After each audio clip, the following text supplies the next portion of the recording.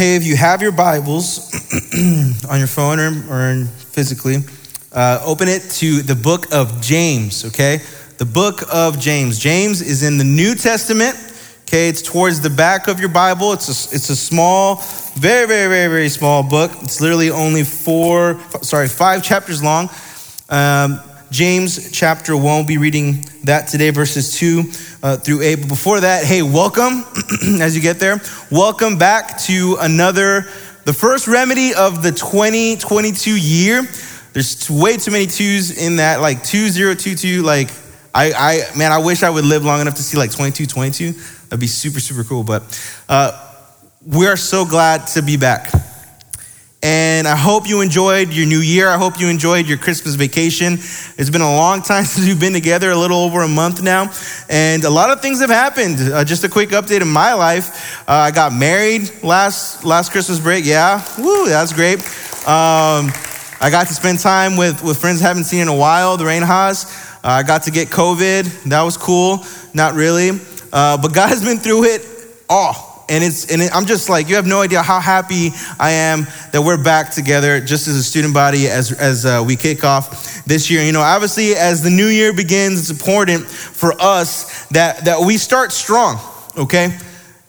I think one of the biggest things that we can do as a ministry, especially after the type of years that we've had, is to continue to start strong. Okay, no matter how you feel about the new year, whether you think it's just another day or whether you think it's whatever, no, the truth of the matter is that there's a reason why it's called New Year, because there's this sense of newness. There's a sense that something new is happening and we have like a fresh start. But for some of us, like me, and I'll admit, we like to cut corners, okay? Has anybody ever like tried to build something and try to cut corners? Anybody ever done that? No, like you're trying to build. Yeah, you have. He's like, yeah, I've done it before. Does it work out? Yes. It does work out for you. Well, let me tell you a story of how it didn't work out for me. Okay, so I actually recently was able to get like a new office chair. And you would think that it's really easy to build an office chair. But for me, I don't know if it's like a Hispanic thing, but I for some reason think that the manual is no good. I don't need it. I'm smart enough to assemble a chair. And so here I think, okay, easy. This looks like the base, okay? Add the wheels, whatever, and then add the top. And it looks like it's standing. But as soon as I sit in it, it collapses. And I literally pray to Jesus because I'm a big boy, okay? If I sit on something and it sounds like it popped or cracks, it's probably good for it. It's done. It's not gonna stand up again. But praise God that we have strong materials that will sustain my weight, right? Just like Jesus can sustain the weight of my sin. No, but for real, the chair didn't work, okay? But by God's grace, it didn't break. So what did I do? I went and I got my manual. I said, okay, there's a reason why we have this. And lo and behold, I followed the directions and guess what? It worked. But if I would have started from there, I wouldn't have to have fallen or have to have like messed up the chair. And one of the things that I've realized personally in my life just literally recently has been an answered prayer by God in terms of how he's moved in my life, not just like theologically or like spiritually, but really emotionally. And I have been missing that for a long time. And that's why you see probably for the first time, I think in a long time, an actual physical Bible like in my hands.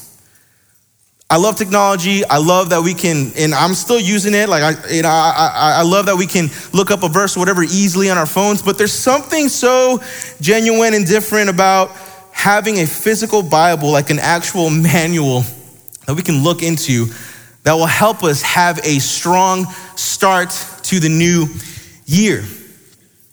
And so we'll be in the book of James over the next few weeks, talking about starting strong. Talking about how we can read in this passage, in this story, or really not just how people being encouraged while they're going through trials and different things in their life to start strong, to keep the faith, to have a strong foundation. This series is to help us to build a strong faith heading into the new year. The book of James deals with many issues that's really relevant today. Things that are still alive and well in 2022, just like they were in 2021.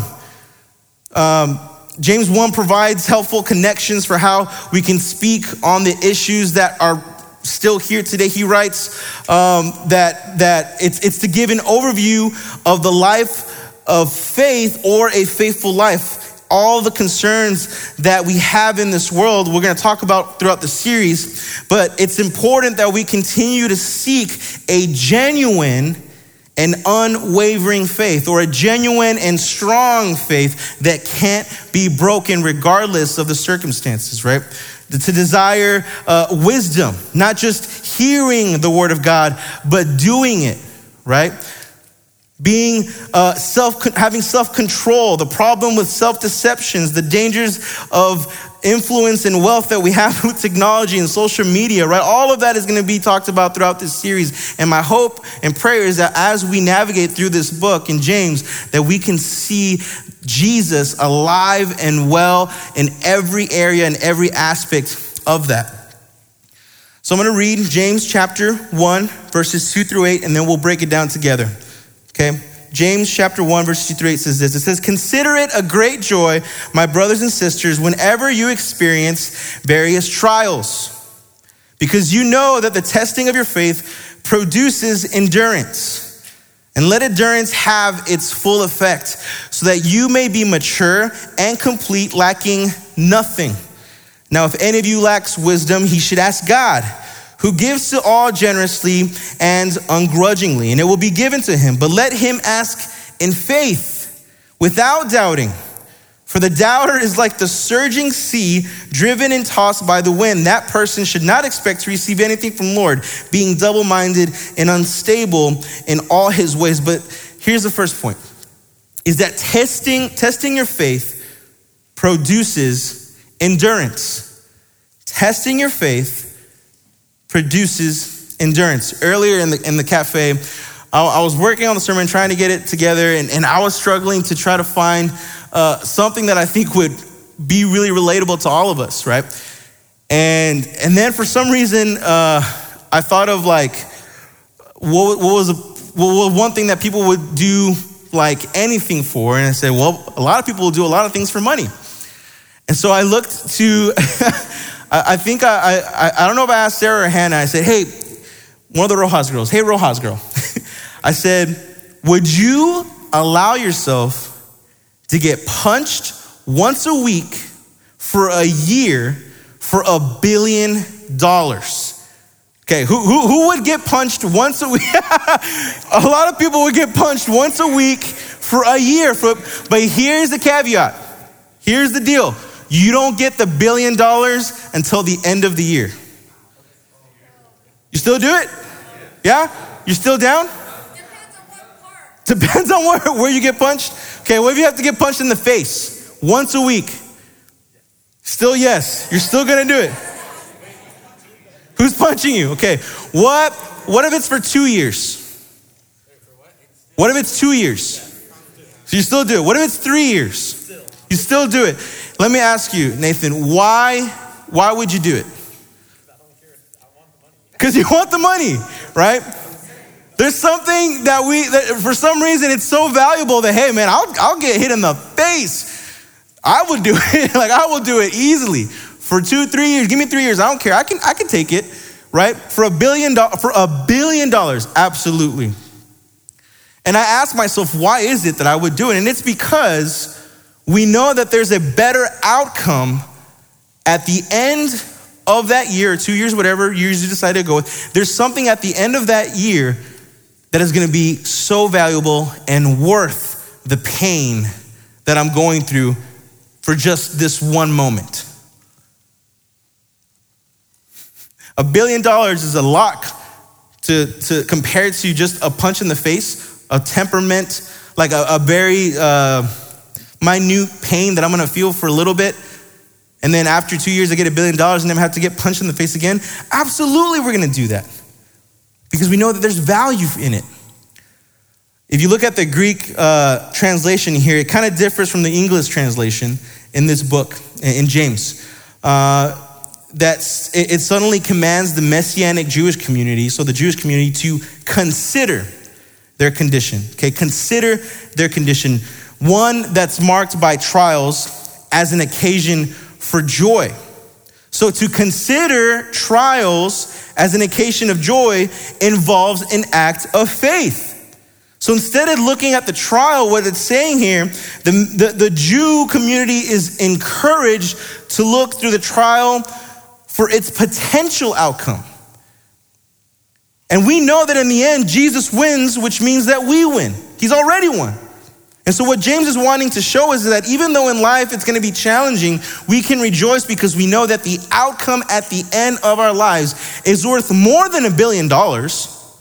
It's worth more than life on earth. Because at the end, what we get is true life with Jesus, and it's forever and ever and ever. Oh, if we were to have that perspective as a church, that eternal perspective, eternal meaning forever, that we would see that what's waiting at the end is worth way more than this temporary moment of affliction and pain and frustration that we're going through even today. That we would be a church, a student body that would look to Jesus in those circumstances, knowing that, hey, man, at the end of this, it's worth way more than $1 billion. It's worth life, true life, freedom, true freedom, and what that looks like. Not only does testing your faith produce endurance, but it produces maturity. James chapter 1, verses 4-5, and let endurance have its full effect so that you may be mature and complete, lacking nothing. Now, if any of you lacks wisdom, he should ask God, who gives it to all generously and ungrudgingly, and it will be given to him. Testing your faith produces maturity. Now, I'm gonna tell you something. One of the things that helped me as a kid grow up real fast is a thing called, I'm not sure if you've ever heard of it, it's called a belt, okay? It's probably one of the most life-changing tools that I've ever seen my parents use, and it worked really good. It worked really fast too. Let me tell you something. Now, my parents, for some reason, had something else called the branch. Never got to experience that, but I praise God for that. But the belt was something that for sure matured me real quick. Let me tell you something. One of the scariest things that I've ever done in my life, and I may have shared this story before, was I have a little sister, and me and my brother are 10 months apart, okay? And so we're around the same age, and my little sister was still like a few years, like maybe 4 or 5, and me and my brother are playing, and we do something to our sister. And oh my gosh, that's daddy's little girl, okay? That was probably the scariest thing I think I've ever felt. And nothing has happened yet, but to see my sister cry out to my dad and knowing exactly what my dad was about to do. So what me and my brother do, we go in our closet, we get like 4 pairs of like joggers. Do you guys know what joggers are? We get 4, and like we literally put them on because the scariest words that we've ever heard as a kid was, vas a ver cuando llegue tu papá. English translation, oh, you're gonna see when your dad gets home. That's the scariest words that my mom would ever say, like ever in the history of my life. And so me and my brother put on these pants and we go into the restroom, just me and him. Lord Jesus, please forgive us for all that we have done. And we just like, for real, just terrified of what was to come. But the craziest thing was that all the past experiences of the belt, this time it didn't happen. This time my dad said, hey, there was no spanking, but there was like a verbal, I guess like that pierced the heart even more, right? He says, I'm really disappointed in you guys. I don't know why that was worse. Like, I don't know. And it kind of resonated in me to this day. I was like, man, that really brought me down. And for some reason, there was like this, as I look back at it, there was this moment of like maturing, understanding that wasn't the best thing to do to my sister, but also understanding that it pained me more to know that I let my father down as well. And for some of us, the things that we go through, sometimes it sucks, right? It's not something that we're always, happy or excited about. But at the same time, we can look at it and say, how am I going to respond to this, right? Am I going to put on joggers and run into the restroom and pray? Or am I going to own up and say, you know what? This is not good. Maybe it's not even my fault, but the situation is not pretty. But what I'm going to do is I'm going to run to Jesus and rest in his promises. Maybe my faith is being tested through this time of trial. Maybe my faith is being just looked at and pressed really hard. But you know what? I'm gonna come out of this more mature and again, reminding myself that there's something better at the end. And lastly, testing your faith produces a strong base. James chapter 1, verses 6-8, but let him ask in faith without doubting. For the doubter is like the surging sea driven and tossed by the wind. That person should not expect to receive anything from the Lord, being double-minded and unstable in all his ways. There's a writer by the name of N.T. Wright, and he has this really interesting illustration about waves. He says this, he says, I used to think that waves had come from far away. Standing by the sea and watching the gray-green monsters roll in, it was easy to imagine that this wave and then this one and then that one after that had made the journey from a distant land. Here they were, just like the Magi, arriving at last to deposit their gifts. But of course, it's not like that. Waves are what happens when wind and tide take hold of the waters, that they are there all the time and make them dance to their tune. Just yesterday, I stood in the bright sunshine and watched them sparkling and splashing around a little harbor, making the boats dip and bop. A fine sight. The waves seem to have character and energy of their own, but they don't. They are the random products of other forces. The challenge of faith is the challenge not to be a wave. There are many winds and tides in human life, and it's easy to imagine ourselves important because we seem, from time to time at least, to dance and sparkle this way and that. And the question is whether the character that develops within us is the real thing, or whether, as James says in verse 6, simply double-minded and unstable, blown and tossed about by this wind or that. Waves are not caused just randomly. I mean, they are caused just randomly by winds and different forces. But if it weren't for those winds and forces, it'd be still. It wouldn't move. And our goal, our challenge is that we would not be like a wave of faith that is just moving by different things, moving by what my friends say, moving by what my teacher says, moving by what society says, moving by what Instagram says, by what Twitter says, or what my YouTuber says, but that it is actually standing on a strong base that is rooted and founded in the truth of who Jesus is. That as we run this race, that we would have endurance, that we would produce maturity, and that we would have a strong foundation in Jesus. And that's my prayer as we go through this book, is that we would be reminded this year, in 2022, that our faith is gonna be tested. And if it hasn't been tested, it will be. Today, tomorrow, who knows? But understand this, your faith will be tested. And you will have to respond. But the best way to respond is through what Jesus asks us how to respond. And that's by leaning into him. All that are weary and broken, come to me. From gentle and lowly in heart is what Jesus says in Matthew. We're able to run to the Father. We're able to surrender to him. Okay? Let me pray. Jesus, we thank you so much for today. We thank you for our students. We thank you for allowing us to be here another night, for the first night of 2022. And I pray, Father, that we would just be reminded of you, Jesus, of your truth that is found in the book of James, and that we would be doers of the faith, and that we would continue to put our anxieties and stress and situations in your hands, knowing that at the end you win, and you always win.